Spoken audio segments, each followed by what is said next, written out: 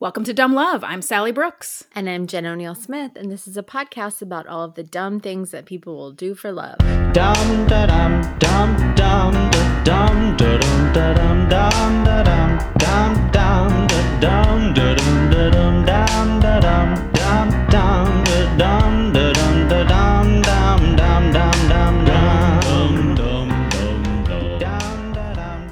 So welcome to episode 63. Hello, everybody. Welcome back.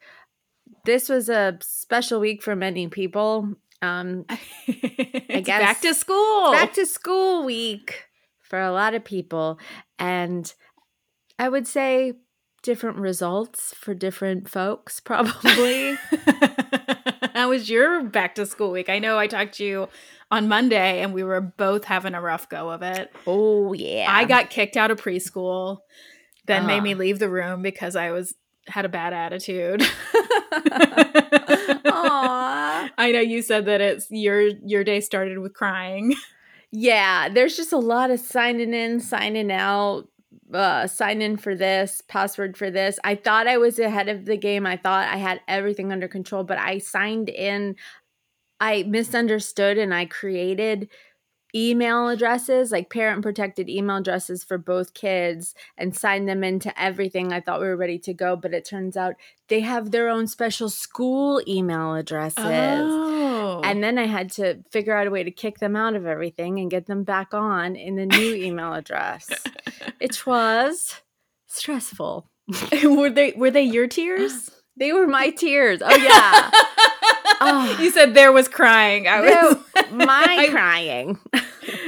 Yeah. The kids handled it so much better than I did, to be honest with you. I had a stressful work week because my work is switching over everything because we have basically new owners. And so I've got to switch everything over into the new name and switch email addresses, switch phone numbers, switch all this stuff. So it was just like a technological overload. Right. All week, and I am not good at the pewters. I can confirm. Yeah. Yes. You know this, Sally. You know I don't know anything about computers. I hope that you had a couple of cocktails last night. I know you had a show. So how was your show?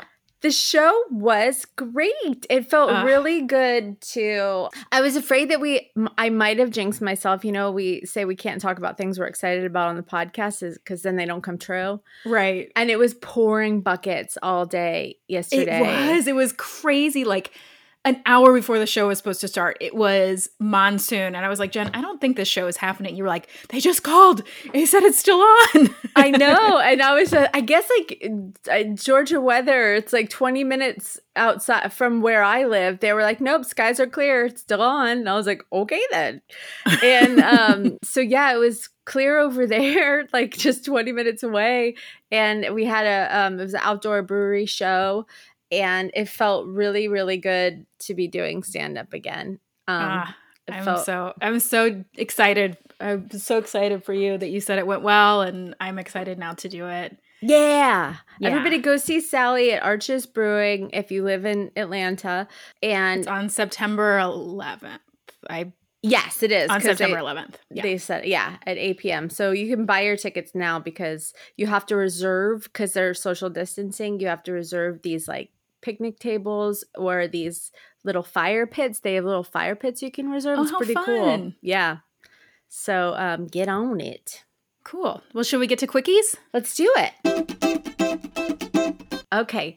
So this quickie is from an article I found for KUTV.com. I don't know where that is. Let's say Utah. Okay. KUTV.com. This article was written by Adam Forgy. This just came out. So if you guys are interested, you can all jump on this opportunity. Ooh. That has arisen. A sleeping research and advice company called Sleep Standards wants to pay couples $3,000 to have sex on 8 different mattresses. Okay. That's all you need to do. You can sign up, and Sleep Standards will send you a new So you don't even have to go to this place. They're going to send it to you. Sleep Standards, I can't, it's a tongue twister. Sleep Standards will send you a new mattress weekly for 8 weeks. And all you have to do is provide an honest review on how good that mattress is for doing it. They say in the article, bumping uglies, but I hate that term. It's like so moist crass to me. I hate it. Blah. So I'm gonna say doing it.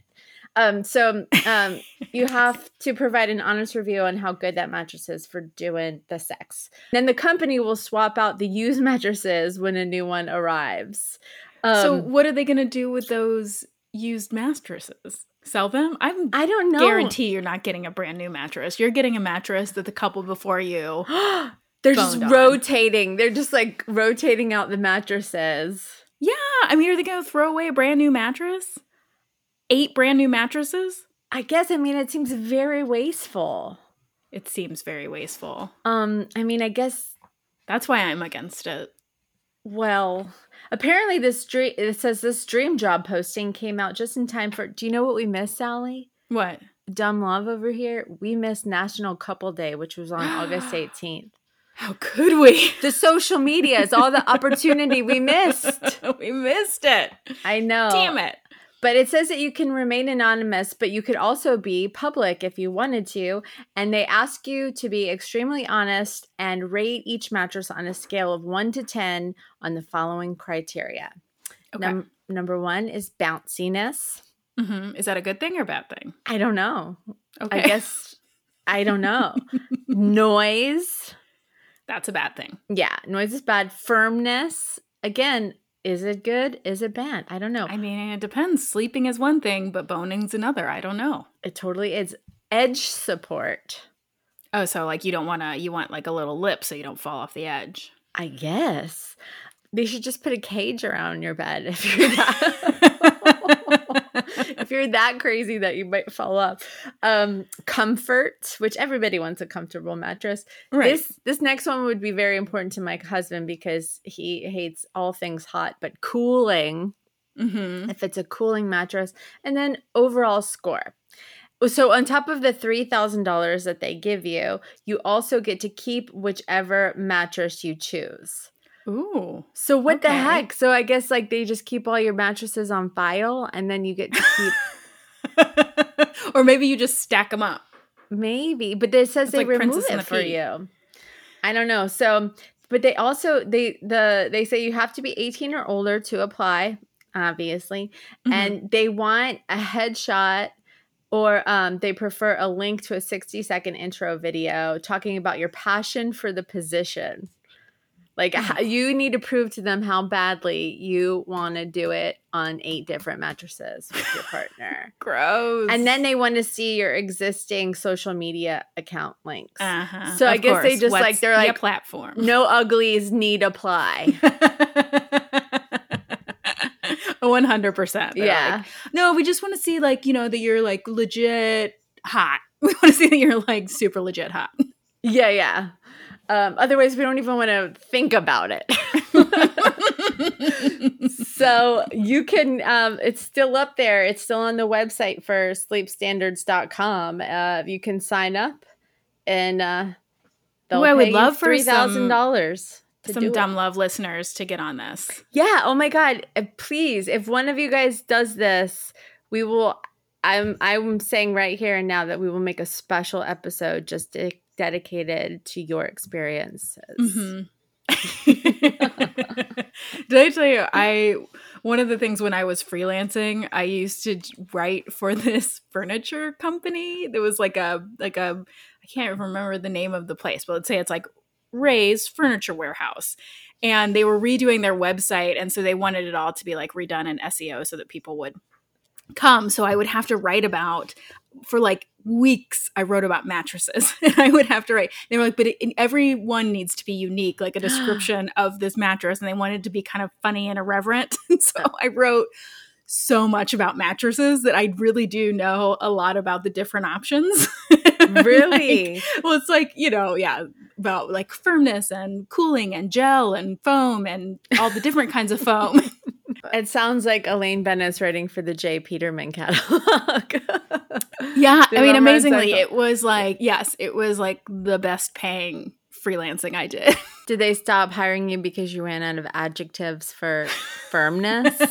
I think they finished the website. Oh, God damn it. I know. Such a bummer. Hit up Sleep Standards. Looks like they're all ears. I They're should. looking for ideas. Yeah, whoever wrote Bumpin' Uglies can Ugh. get lost. Barf. Gross. I know.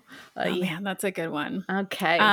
Okay, so my quickie is from UPI.com by Ben Hooper. Okay, so you know how sometimes you like hear about a couple and you're just like, wow, that is something I wish I had in my relationship. Like, is there something that like you see in other couples that make you think like, I want that? Like that is Oh, yeah. something to strive for. Yeah, totally. Like just when people are like affectionate in public and stuff and don't give a shit. I'm like, we would never do that. But should we? Should we be doing that? I don't know. So my story today is about a couple who like I heard about, and I think I admired this couple for what they have more than any couple I've ever met. No offense to you. Money. And Is it Zach. money? Yeah, it is. So in 2013, Raymond and Gail Lillington of Dingwall, Nova Scotia won the lottery. I knew it. Yep. They took home a $2.4 million jackpot. Oh my But God. did they let that stop them from continuing to play the lottery?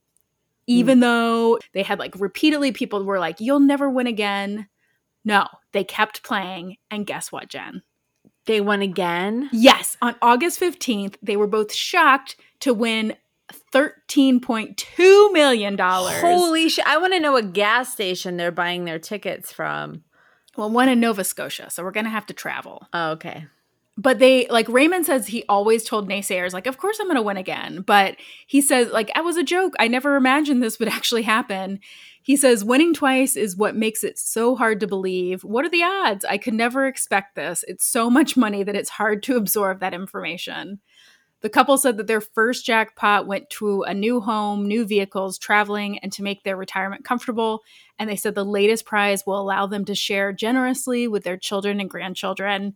And Gail says, our kids are even more mesmerized than we are. They just can't believe it. My oldest texted me 1,000,000 times today. He can't eat. He can't sleep. The kids can't believe it's real.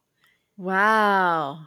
That sounds like a really nice, responsible couple. Do you remember like E! True Hollywood Stories? Uh-huh. There was an E! True Hollywood Story and it was called Curse of the Lottery. And it was all about like people who had won the lottery and then all these terrible things happened to them or they spent their money wildly and it was nuts. Yeah. Yeah. Yeah. It's amazing how many lottery winners end up broke very quickly. Yeah. What's the first thing you do if you won the lottery? Like the very first thing you do. You get the ticket, you find you have the numbers. What would you do? I mean, quit my job, but I do need Yeah. health insurance. So I guess I would get health insurance first, and then I would quit my job. And then, I don't know, I just want to travel. I just want to buy property and travel is what I want to do. Yeah, same.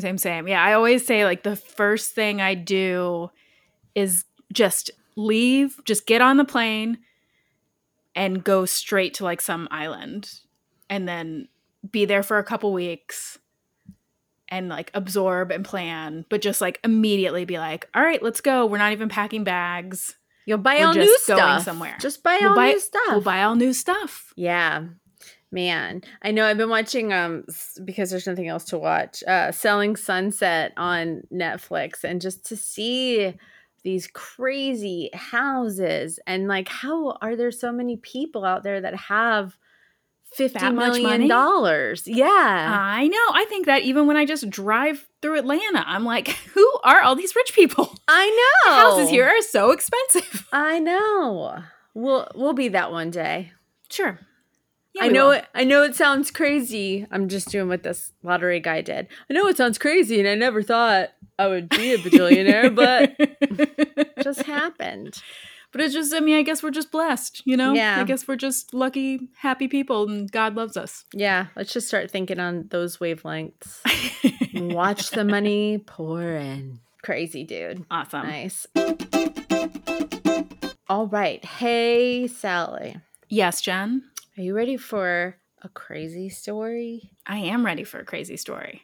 This one's pretty crazy. It's actually pretty long, but I know we like a twisty, turny type story, and that's what this is. Good. Good. So I wouldn't accept anything less. Good.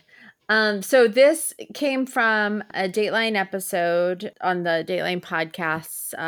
Very, very good. Highly recommend. And then another CBS News story produced by Joe Halderman and Sarah Rodriguez. All right. Okay. So Larry Riskin was a commander in the Navy. He joined right after high school, and he wanted to follow in his father's footsteps. So he joined right after high school, and then he like quickly rose through the ranks in the Navy and became a commander. But he fought in the Gulf War, and even though he was, this like big tough Navy commander, his friends and family said that he was the most carefree and loving person. His sister said that Larry was the clown of the family. He was very well liked and funny. He was just like a big kid. Yeah. So after his stint in the Navy, he was living in California when someone set him up on a blind date at a barbecue, which isn't that just a barbecue? Where you meet Someone somebody? asked him to go to a barbecue and was like, hey, I think maybe you'd like this lady. Yeah. Meet my friend. So this is where he met Sonia Rios. Sonia Rios was like really beautiful, teeny, petite woman from the Philippines. And she was very successful. She owned her own hair salon in Lomita, which is a suburb of Los Angeles. He fell for her super hard, and just usually how all of these stories start out. It's like real like hard, fast, in love. So right, like I'm not even gonna look at all the red flags. Right. And so Larry was always very close to his family in Olympia, Washington, where he grew up. But as soon as he started dating Sonia, his family said they never saw him anymore. Like every time he made plans to come up there and visit, all of a sudden Sonia would have a headache or she didn't feel good. And then he would cancel his plans to stay behind and take care of her. And so it was frustrating for his family, and they didn't care for her really. And after about a year, Larry Riskin and Sonia were married in 1990. And apparently they didn't have just one, but they had 3 separate wedding ceremonies. And exhausting. Yeah, and none of Larry's family was invited to any of the weddings. Isn't that crazy? Why did they have 3 wedding ceremonies? I have no idea. I really don't know. And then they settled down in her house, which was in Lomita.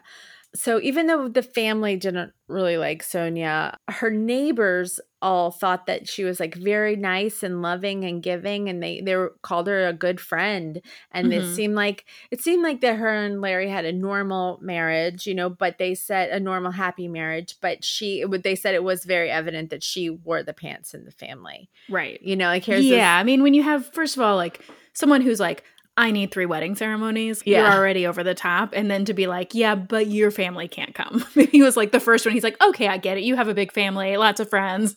The second one, he was like, so maybe like my mom and dad. And she's like, no.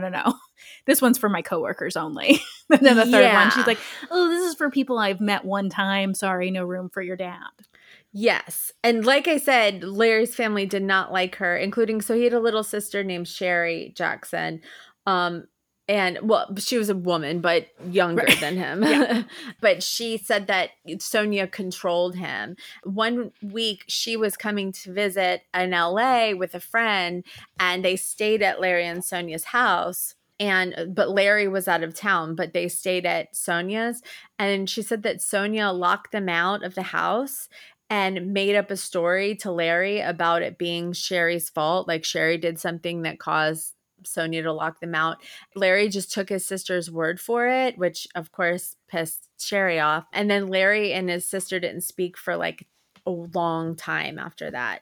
It actually put a huge rift in between him and their family for about 10 years. So they were married for a while. And when Larry retired from the Navy, he started a new career as a special education teacher. He loved kids, and it was said that he was like the best teacher and everyone loved him. Kids loved him, and he wanted to have children of his own. He wanted to have children with his wife, Sonia, but apparently she had lied to him about how old she was, and she was actually 16 years older than him. Oh. So she wasn't able to have children because she was already a lot older. Owed. Yeah. And so, we dry up, we shrivel up. Yeah, my mom would always be like, your eggs are drying up. I know. We're all dried up. Even though he never saw his family, they would go to the Philippines often to see her family. And her brother, Sonia's brother, had 2 grandchildren, a boy and a girl. And their names were Quincy and Jetmark. He loved those kids, and he treated them like they were his own. Mm-hmm. And he decided, because they were kind of in a bad living situation in the Philippines, and he wanted to adopt them and bring them back to the States to raise them. And the kids' parents thought that was the best idea for them. They can go and live in America and have a better life. Sonia said, okay, we'll adopt them, but as long as just let me handle the adoption. Okay. And so, of course, it just kept getting pushed back and pushed back and pushed back. And after 3 years of the adoption not going through, Larry looked into it to see, like, what is the holdup? And it turned out that she was sabotaging the adoption the whole time.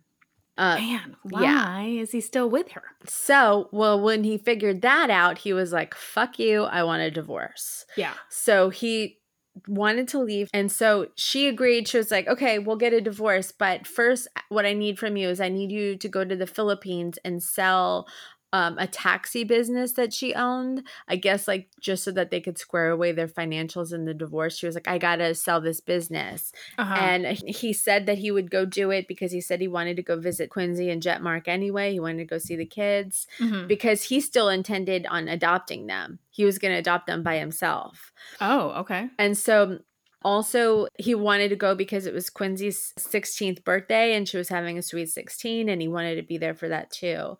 But before he went to the Philippines on that last trip, he made one last trip back home to Olympia to see his family, who he hadn't seen in years, because he was like, I'm leaving her. And the family was happy to see him. They were so glad that he was finally leaving this crazy woman that was controlling him. And they were all looking forward to him starting a new life.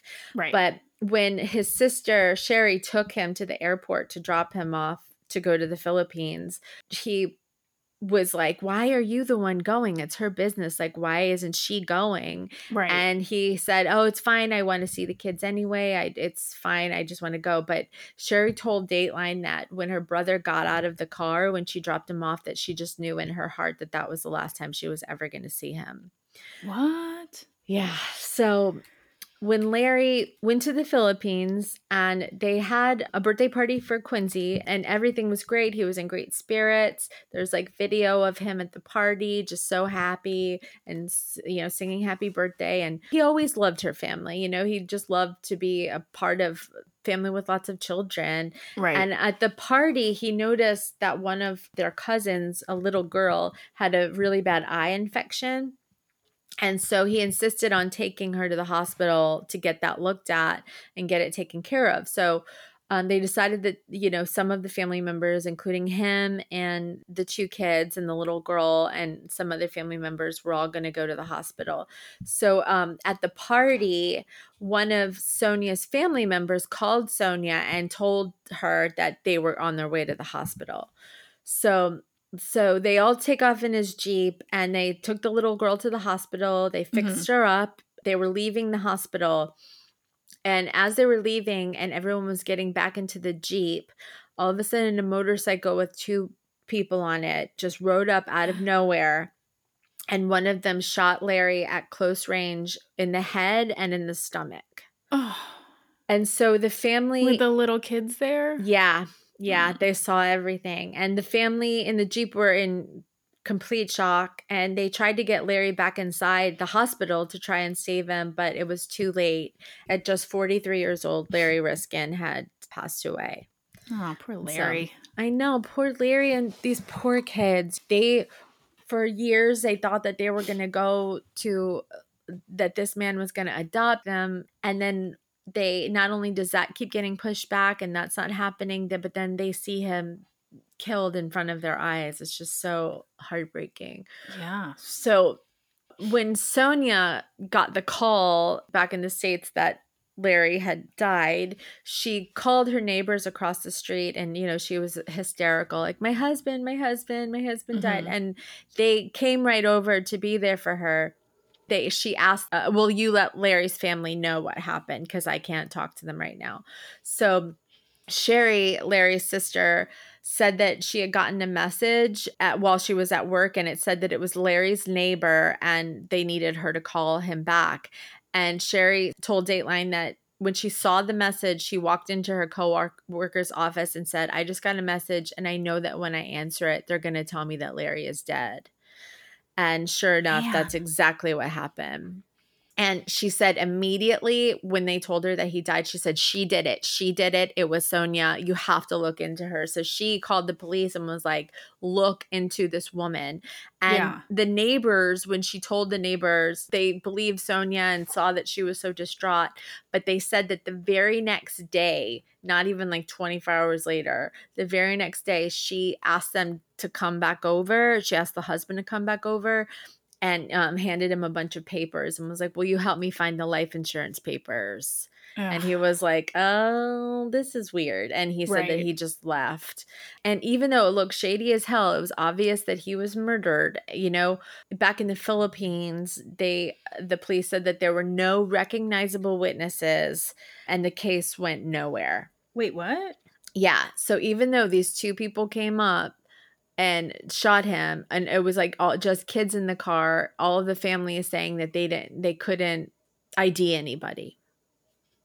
So Sonia had Larry's remains cremated. She had him cremated, and she refused to bring the remains back to the United States, which was a huge fuck you to the family. They were, needless to say, very distraught. The whole family was distraught. They just wanted this case solved and they wanted Larry's remains back, but the case was going nowhere. But then in 2006, Sherry received a phone call from a reporter, and the reporter told her that Sonia had another husband 19 years earlier who also wound up dead. What? Yeah. A man named Earl John Bordeaux. So Earl John Bordeaux, and his friends called him Duke, grew up in Davenport, Iowa. His brother Dennis said that Duke was the pride of the family. He was like really handsome, and he was a Marine. Everybody was just so proud of him. And he was a Marine that was stationed in the Philippines when he first met Sonia. And she was, pretty... I've told you before that my family lived in the Philippines. Yeah. For several years. Yeah, my dad in was Manila. in the Air Force. We lived on the Air Force base, but it was about an hour or 2 hours from Manila. Oh. Yeah. Well, so a lot of this took place right outside of Manila, which is interesting. So she was a nightclub singer, and she was very pretty, and he fell in love with her quickly, and he would write home to his family about her. He was so proud of this woman and their relationship, and he was so excited and couldn't wait for his family to meet her. And they got married, and then they moved back to Iowa at first. But once his career with the Marines was over, they ended up moving to Southern California, where Sonia opened up her salon and Duke worked at a bakery. And their relationships were eerily similar. Like, they were both these military men being controlled by this like teeny tiny woman, and Sonia was the boss. And Duke and Sonia were married for 20 years. At the end of the 20 years, Duke was really miserable. And he told Sonia that he wanted a divorce. And then Sonia told him, you can get a divorce, but you have to go to the Philippines and sell my family's taxi company. What? Isn't that insane? That is insane. So Duke wanted his brother Dennis to go with him, and Dennis wanted to go with him because he didn't feel right about this whole situation.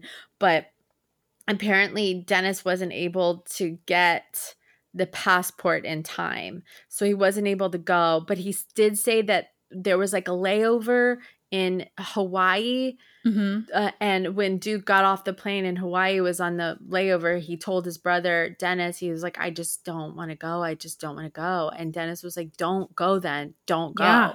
And he went. And he said, I'm not you. And so he went. So on August 15th, 1987, when Duke... That's when we were living there. Really? Yes. Crazy. So when Duke finally got to Manila, so he went to Manila and he arrived at Sonia's family's house around midnight, and he was exhausted from the flight, so he just went to sleep on the couch. He just fell asleep, but he never woke up because he was shot to death in his sleep. In their house? Yep. Mm-hmm. Oh my God. Obviously, when his family back home found out about it, they were devastated. And Sonia and her family tried to say that it was a break-in gone wrong. Like somebody broke in the house and killed him. But when the police investigated, they saw that, obviously nothing had been stolen. There was no break-ins. And they saw that one of Sonia's brothers had fresh blood on his hands and on his pants. And they ended up arresting 5 of her family members for the death of Duke Bordeaux, because it was obvious that they had killed him. But right. They said that it should have been an open and shut case, but it was dismissed because Sonia didn't attend the hearing. In the Philippines, the next of kin has to be there on behalf of the victim. And so she was his wife. So she needed to be at the trial standing in for Duke. And crazy. Isn't that crazy? But because she wasn't there and she didn't show up, the entire case was dismissed. Duke's brother Dennis knew that Sonia had killed him. He knew it. I mean, it was so obvious. And she collected his life insurance and inherited his estate. And his life insurance, I think they said it was like a 6-figure life insurance policy. And when Dennis tried to have her investigated because he wanted to prove that she did it, he started receiving death threats from her family. Yeah. And so I love my brothers, but I'm not killing anyone for them. That's a crazy, I mean, it just is such like a crazy thing to think like everybody's like, yeah, okay, let's just go ahead and kill the guy that you just Sonia's brothers, you mean? Yeah, yes. yeah. It was like she was controlling her family too, and she was the only source of income for the family. So it was like they needed to do what she said. They needed to kill who she wanted, because then she would get the money and the inheritance, and then she paid her family off. Right. So it was all about money, and they didn't give a fuck how they got it. Right. And they all did what Sonia said. I mean, because Sonia was the one that had the salon. She was the one that had lived in the United States in a nice house and had money that she could send back there. So when she went back there, they did whatever she asked. Yeah. I will say, I mean, I'm sure it is still the case, but when we were there, it was just so much poverty. It's just the poverty was on a level that it exists here, but it's not something that you see all the time. So I imagine that and a lot of corruption. So there was some very rich people who were very corrupt, and then a lot of people who were very impoverished. So I can imagine that would create desperate situations, especially when you have somebody who's sending you money that the whole family's living on. So Dennis started receiving death threats from her family. But Dennis was convinced that Sonia had his brother's body buried or disposed of in the Philippines so that investigators could never take another look at the body. And so he called Sonia to confront her, and he said, I know the whole thing, Sonia. I know you had my brother killed. All I want is my brother back here, and you'll never hear another word from me. I won't bother you. But if you don't, I'm going to haunt you until hell freezes over. And I would have said the same fucking thing. I don't care if I'm getting death threats. I would have said the same thing. But So then things started getting even crazier for Dennis. On 2 different occasions when he was outside, just at different places, he was just shot at randomly. And he was convinced that her family was trying to kill him too. And he called the FBI repeatedly and nothing ever happened. Like the case went nowhere, nothing ever happened until the murder of Larry Ruskin. Because apparently the FBI had been watching Sonia, not only because the mysterious deaths of her first husband, but because she had a long history of fraud, and including she set fire to her own salon to collect on insurance, which she did collect. She filed multiple bankruptcies, fake lawsuits, tax evasion. Like she was just a train wreck of a person. She was caught at one point and she had to pay restitutions, but other than that, nothing ever happened to her. And she kept living her life. And so, needless to say, when Larry's sister Sherry found out about Duke, she was shocked, and then she called Duke's brother Dennis right away. And, they compared stories and they were convinced that they had killed both of their brothers. So the Riskin family ended up hiring a private investigator. His name was Bong Oteza. He said that the shooting was a well-planned hit, that they hired a killer because he knows his trade. He knows what to do, is what he said. He said nothing was stolen. The hired gunman was obviously only after Larry. He said It's not a robbery. It was an assassination. It's a murder case. He also saw that Sonia had several life insurance policies out on Larry. Mm-hmm. And the only beneficiary for all of these life insurance policies was Sonia Rios. And they were estimated to be at over $1 million. And so even though they were investigating her, 9 months went by and nothing. And Sonia remained free and was living her life. And the neighbors said that she didn't seem sad. She wasn't even looking into the murder. Mm-hmm. She was just living her life, driving around in a convertible, working at the salon. Nothing was happening. And then one day, Sherry, Larry's sister, starts to receive some really weird emails. And the emailer told Sherry that he could get her brother's ashes back for her, that they're in the Philippines, that all she had to do was give him $35,000. Mm-hmm. And it said the emailer was signed by a John Bordeaux. So, Duke's last name was Duke Bordeaux. Right. Apparently, Sonia had a child before meeting Duke, and Duke had secretly adopted this son, and no one ever knew about it, and nobody in his family ever knew about it. And Larry Riskin never knew about it. The second husband, nobody knew about this son, John Bordeaux. He was living in the United States at this point. Crazy. So, yeah. But Sherry knew that something was fucked up, and obviously the person that's emailing her was probably responsible for all of what's happening here. Yeah. But she played along with it. She wanted to find answers. And this person, John Bordeaux, would say that I know that Sonia is the one that was responsible for the murders. I know it, she had something to do with it. So Sherry acted like she was this person's friend and would email back and forth with him.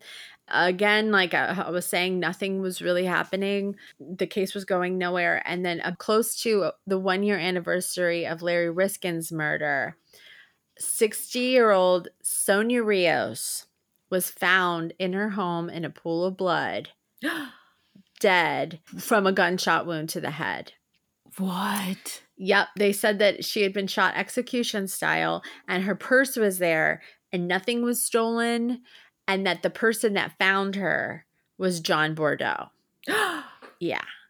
But when police arrived on the scene, there was a different family member there that was flagging them down, hey, I need to talk to you. And it was her nephew, Eric De La Cruz.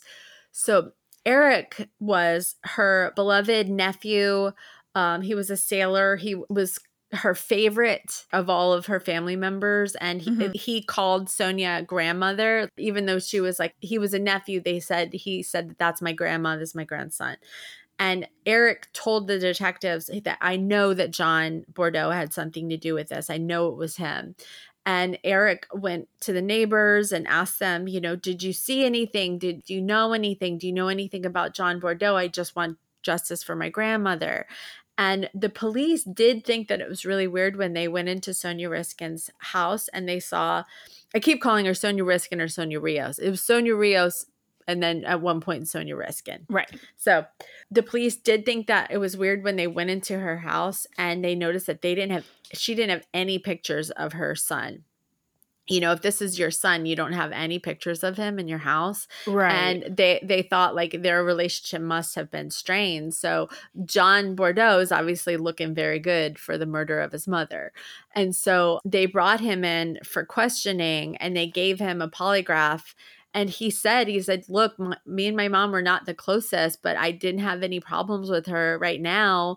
If you want to look into something that somebody that would have wanted my mom dead, look into Sherry Jackson, Larry's sister. Person would want revenge. Right. And the thing is that a lot of people wanted to see Sonia Rios dead. Right. There was Sherry, there was Dennis, Duke's brother, all the other people that she scanned. What's weird is that 9 days before her murder, she had been shot at in her own salon. Dang. This is chaotic. I know, it's crazy. So she called the police because she had been shot at and she reported that there was a strange man in here asking for a haircut, but something didn't seem right about him. So she asked him to leave. She was like, I only do cut people's hair who I know, so you need to go. But she asked him to leave, but she wrote down the phone number that he called her from, like, because he called her right before he walked in from his cell phone, and she wrote it down and she gave that number to the police when she had been shot at 9 days earlier. So the police had this number, and when they traced it, it belonged to a man named Fernando Romero. And they didn't know who this person was, but when they looked up Fernando Romero's phone records, they thought that they would be able to connect him to John Bordeaux, like maybe John called him or whatever. Yeah. But when they looked up the phone records, they did not see that he had been talking to John Bordeaux. But who they did see that he had been talking to very regularly was her nephew, Eric De La Cruz. Eric De La Cruz! Yes. So when they looked into the IP addresses of the emails that Sherry was getting, saying, I can kill her for you and give me $35,000. And it was signed by John Bordeaux. But when they looked into the IP addresses, they saw that they were all pinging from different locations all around the world. And they were all places that Eric had been stationed at when he was in the Navy. And so not only that, but then they found out that Fernando Romero was also in the Navy and he was stationed on the same ship as Eric De La Cruz. They were friends and they had plotted this entire murder together while they were at sea. And so the police strung Eric along, making him think that, we're looking into John, we need your help on this case. But they knew that Eric was guilty and so they were just using this time to build their case against him. They were able to establish his motive, and the motive was obviously money, because they said that she was killed on a Friday, and on that Monday, Eric went to her lawyer and was asking him what he was getting from her will.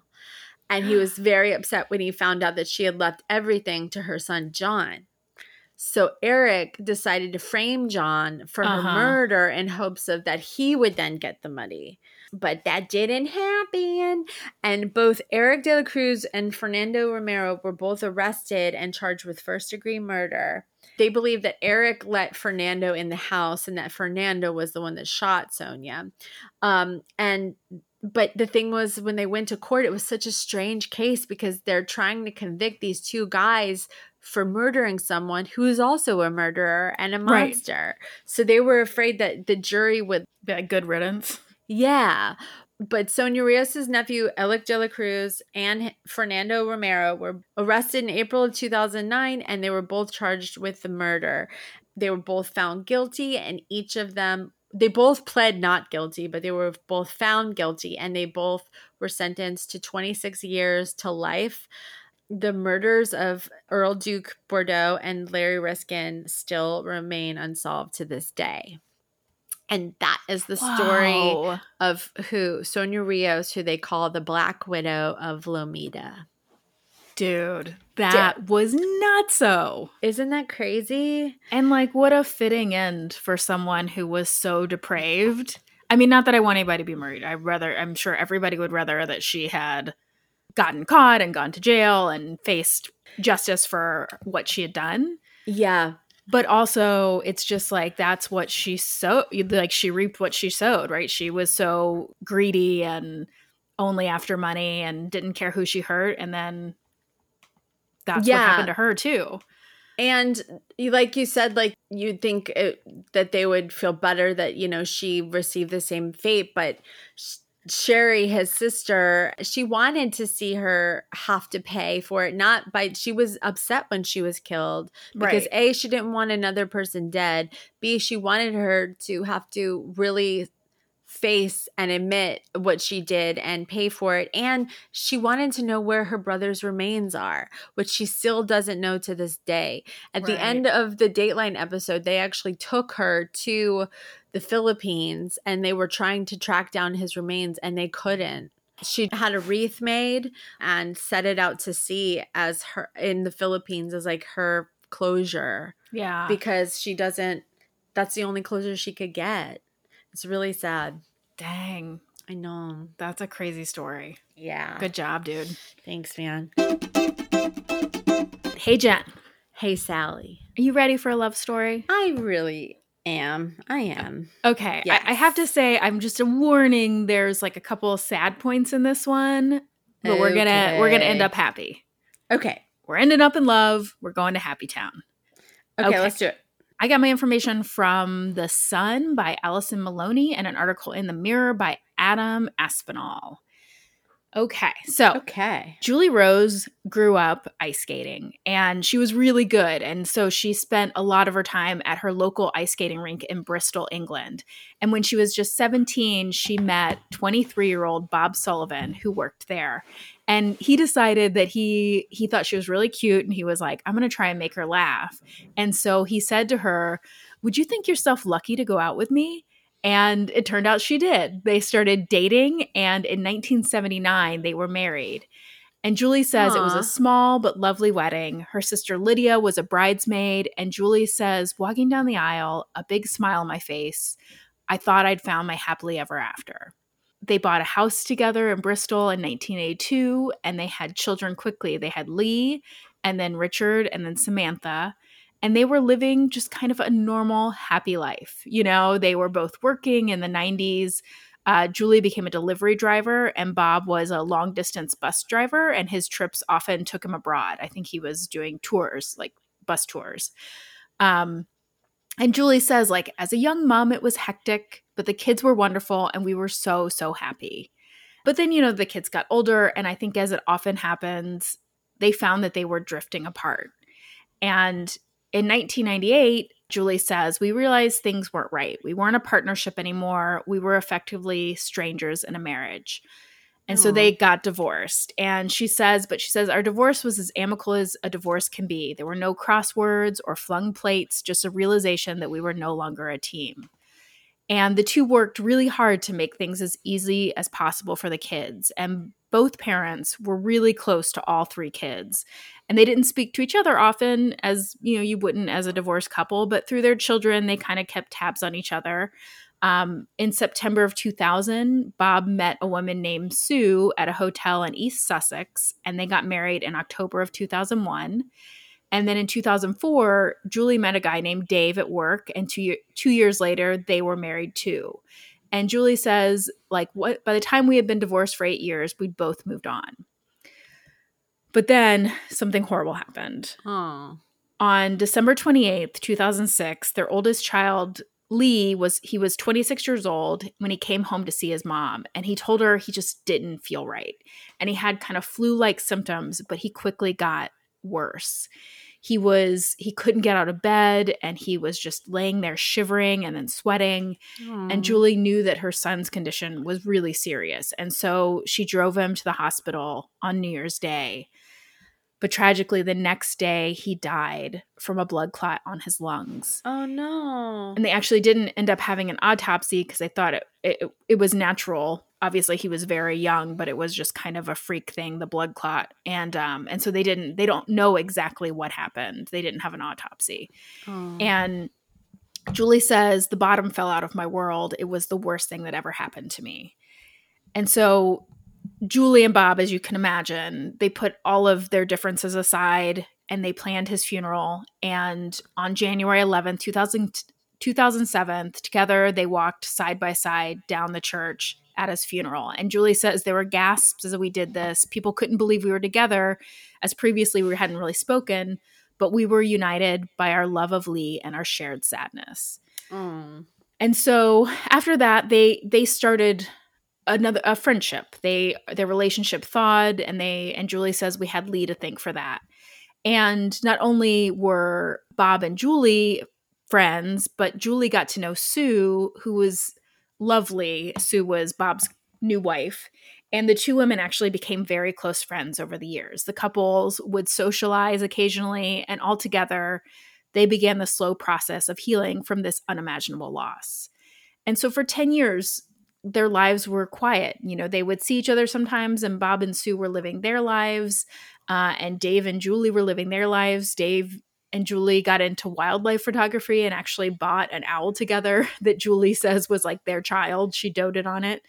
But then in February 2017, Julie came home to find that both Dave and her beloved owl were gone, and he had left her and left, basically was like, there's no chance of us reconciling. And Julie, in the articles that I read, she's like, I don't really want to talk about it, but I was heartbroken. And I'm so sure. so the two began divorce proceedings.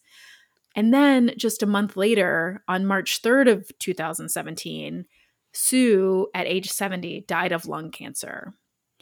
Oh, and my so God. both Julie and Bob were once again heartbroken together and brought together by their shared mourning. And immediately, Julie thought back to one of the final things that Sue had said to her.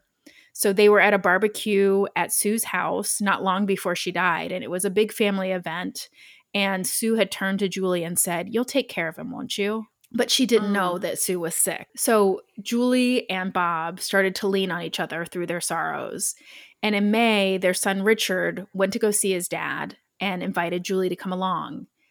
And they had kind of been like keeping tabs on each other over the phone, but then face to face, Julie and Bob both broke down and admitted that they still had feelings for each other. Aw. And Julie said, "We had a big cuddle in the middle of the room and confessed that we still loved each other." So almost 40 years after their first date, Julie and Bob started dating again. And now that they were back Wow. together, they didn't want to waste any more time. They knew that life was precious and that nothing's promised. And so in October of that year, while on vacation in Amsterdam, Bob asked Julie to marry him. And he gave her a sapphire and diamond ring that was similar to the ring that he had first proposed with. And Julie says he didn't get down on one knee. He'd still be down there now. But in the hotel, he said he loved me and wanted to marry me. Our children were delighted when we told them. And on Christmas Day, they told everybody about their wedding, their extended family, including Sue's children, who were now in their 40s. And everyone was delighted. Everyone was very supportive of the two. And Bob sold his home in Gloucester and moved back into their original home that they had bought together in 1982. Oh my God, that's crazy. Yeah, so they got married in September of 2018 in Bristol. Richard was the best man, and their granddaughter Lily was a flower girl. Aw. Bob said, "I'm so happy with the way things worked out. I think Sue would be happy for us too. She wouldn't want me to be on my own." And then Julie says, "Love the second time around is fantastic." Aw. And that's my story. It's just a sweet, quick one. And yes, oh, that is sweet. I'm Yeah. glad that they're together again. There's life, man. Life. So should we do something dumb and something we love? You know what? I think we should. That's how we always do it. That's how we do it. All right, you're first. Okay, so for something dumb, I know we touched on it in the beginning. I think I'm going to go with, this was a very stressful week. It just, my brain hurts. I can't do it anymore. I just need to shut off.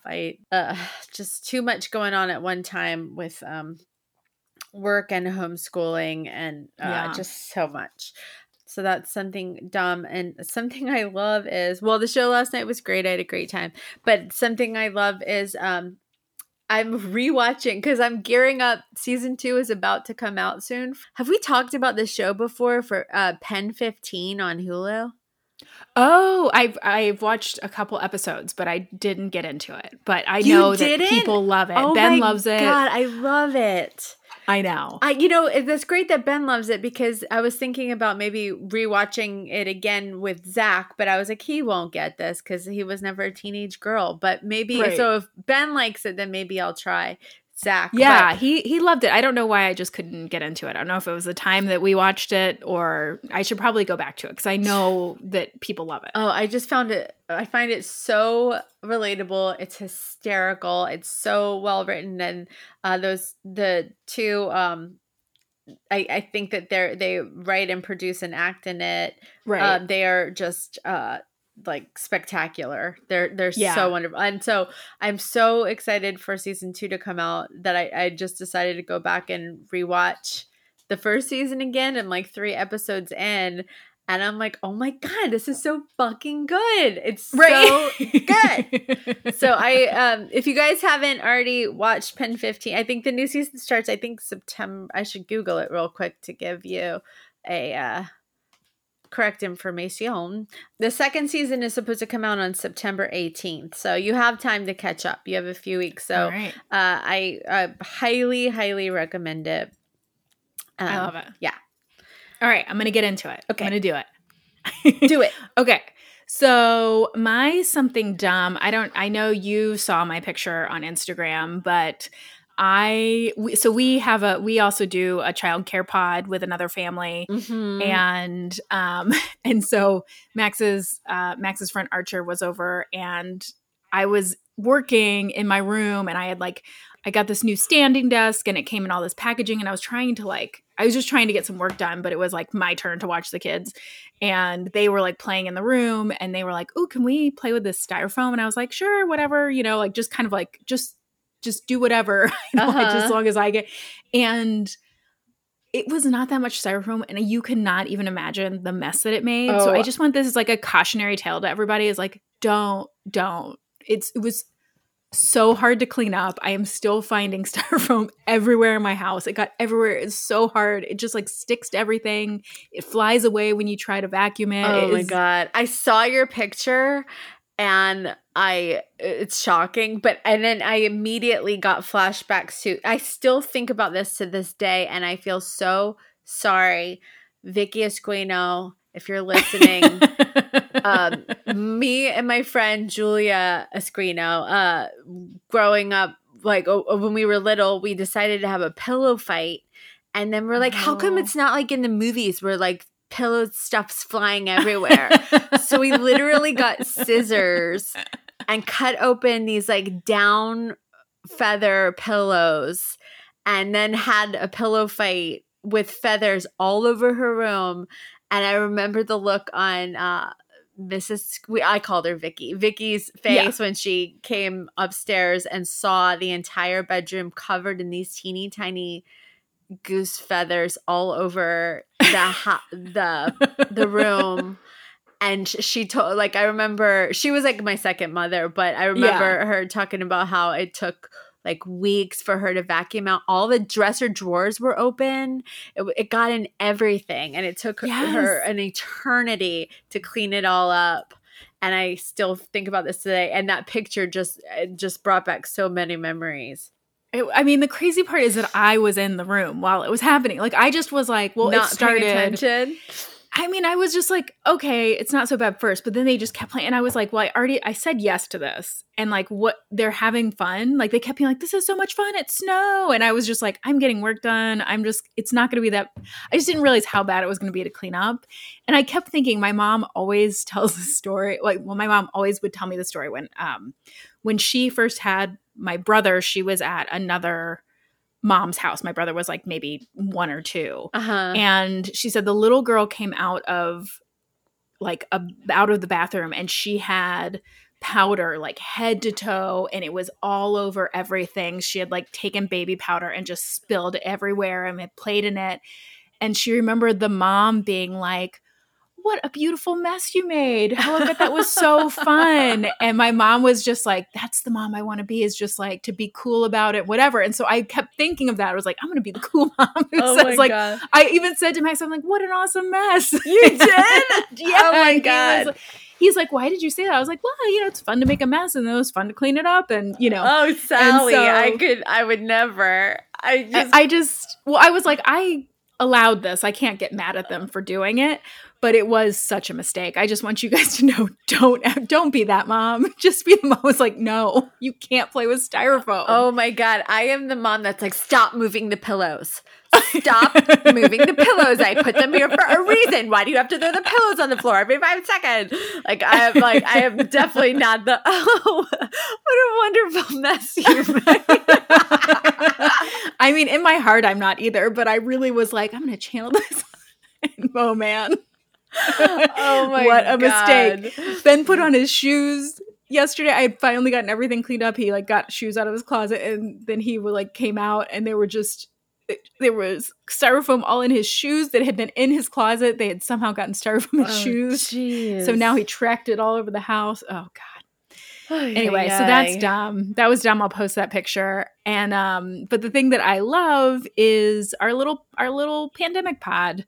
Oh yeah. Jeff and April, Jeff actually listens to the podcast, and we always make fun of April because she does not. But they're so awesome, and Archer and Max are like best little buddies, and it's so nice to have people that you totally trust and to send your kid to, and we love having Archer here because it's so nice for Max to have somebody to play with, and it's just nice to have people who we like to socialize with, and I just really appreciate. I'm so glad that we have potted. It is really, if you guys are thinking about it and trying to find a way to just save your sanity, I know it has done that for you too, and some, it's been such a game changer for us. Yeah. That's what I love. That's awesome. And one other thing that I wanted to mention is that I was a guest on a podcast this week, and it's going to come out on Thursday. It's called Mighty Blue on the Appalachian Trail, and it's a podcast all about hiking. And so I talked about, if you want to listen to me talk about hiking the trail a little more and my story with Ben, you can find that. It's coming out on Thursday. So Mighty Blue on the Appalachian Trail. I definitely want to check it out. Thanks, guys, for another amazing week. We dumb love you so much. We dumb love you guys real hard. Rate and review if you feel like it. I'm not the boss of you. I can't tell you what to do. If you want to, that'd be awesome. And follow us on the socials at Dumb Love. Dumb Love Podcast at, sorry to interrupt, Dumb Love Podcast at... No, sorry. At Dumb Love Podcast on Instagram. That's what you get for interrupting. If you're going to interrupt me, do it right. This is my fucking line, Jen. You do it. You guys know. We're at Dumb Love Podcast. Instagram, Twitter, Facebook. And even though I just wanted to say we have not been keeping up with social media a ton recently. We've been so busy. We've been so busy. It's just, pandemic. It's pandemic, you guys. So stick with us. We still are posting fun stuff. So follow us there. Find us on Patreon. We would love for you guys to join us. We're putting out all sorts of fun stuff. And we love you guys. Yeah. And get out there with the mask on safely. Bring some hand sanitizer and do something dumb for love. Dum da dum dum dum dum dum dum dum dum dum dum dum dum dum.